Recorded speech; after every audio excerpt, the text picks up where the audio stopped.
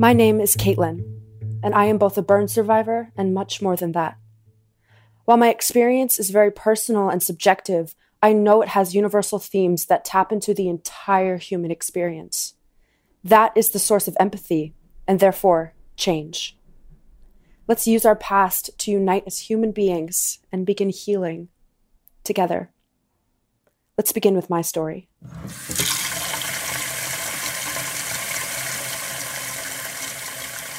When I was 10, I wanted to be an astronaut. Fly me to the moon, Sinatra, fly me where it's hot. Let me play hopscotch on the asteroid belt.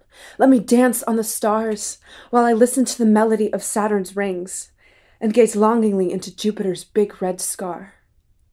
Let me explore the edge of the unknown, on the outside looking in.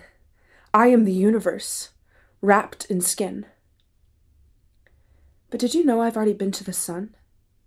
I've seen the solar flares, the sunspots, the radiating heat. Why, its immense size swallowed me up and made me its prisoner in a heartbeat. 10 seconds submerged in the hot water. 911, what's your emergency? 8 months old, 7 weeks in the ICU burn unit. 6 ways I could have died, 5 heartbroken family members. 4 and 3 makes 43% of my body succumbing to the heat. From 2 hands who made 1 mistake.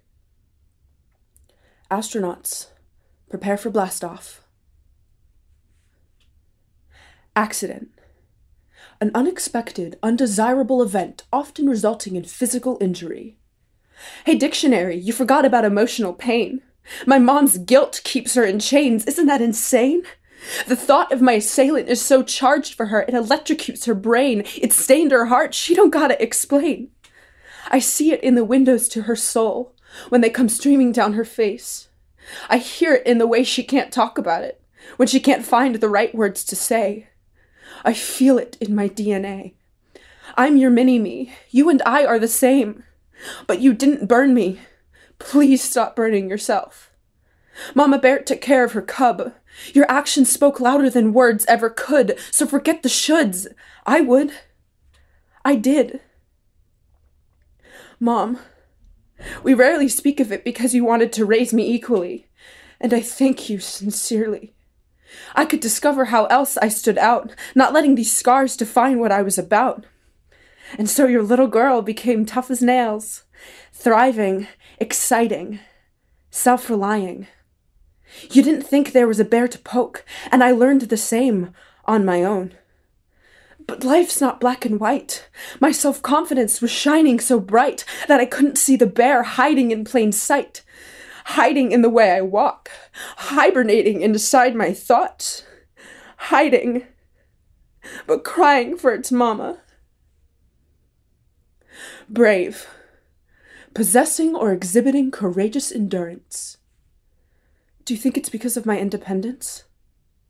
No.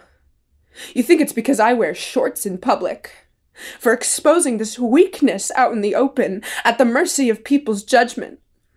Sir, I don't just got big thighs, I got neon signs. I see the elephant in every room I walk into, reflecting off your eyes looking down below at me. So why do I need this layer of strength over me? It gets hot underneath. Would you think of me differently if I were to be bundled up, living secretly, hiding the best part of me? Or looking for pity? I don't want you feeling bad for me. I don't want to be perceived as craving attention. Look at me, look at me. The girl with the granny legs. The girl with the ugly burn scars. The girl you're afraid to touch sexually. Mommy, are you proud of me? Am I brave yet? Brave. Excellent. Admirable. Warrior. My body is a landscape. It takes a different shape. A shape I could hate, but choose to celebrate. My armor is my exterior. My strength lies inside. My skin is the universe. A love tattooed and purified. A love tucked in all the folds and skin pockets. Right now I can feel for 3. imprinted on my back, my scalp, my soul, reflecting off my entire third degree. Now I struggle to keep my balance. I feel myself holding on to a life of naivety, but reaching for what lies beyond. Beyond what I know, beyond this sensory overload, beyond this box I've built myself on the basis of shoulds I made on my own. But this box contains me. It's the only thing I trust. I must stay afloat. It's gotten me this far. From the truth. From myself. From you. Forget you're perfect. Practice makes permanent. Certainty is pertinent. But my power is imminent. And so change is imminent. It's okay to give myself permission. To give myself the key, to find my full potential that I cannot yet see. My heart opens to those who cannot yet navigate their own landscape, to those who look up to the stars in search of what lies within. When I was 10, I craved the same game. But come with me now, back to Earth. The world is waiting for the genius we have not showed yet.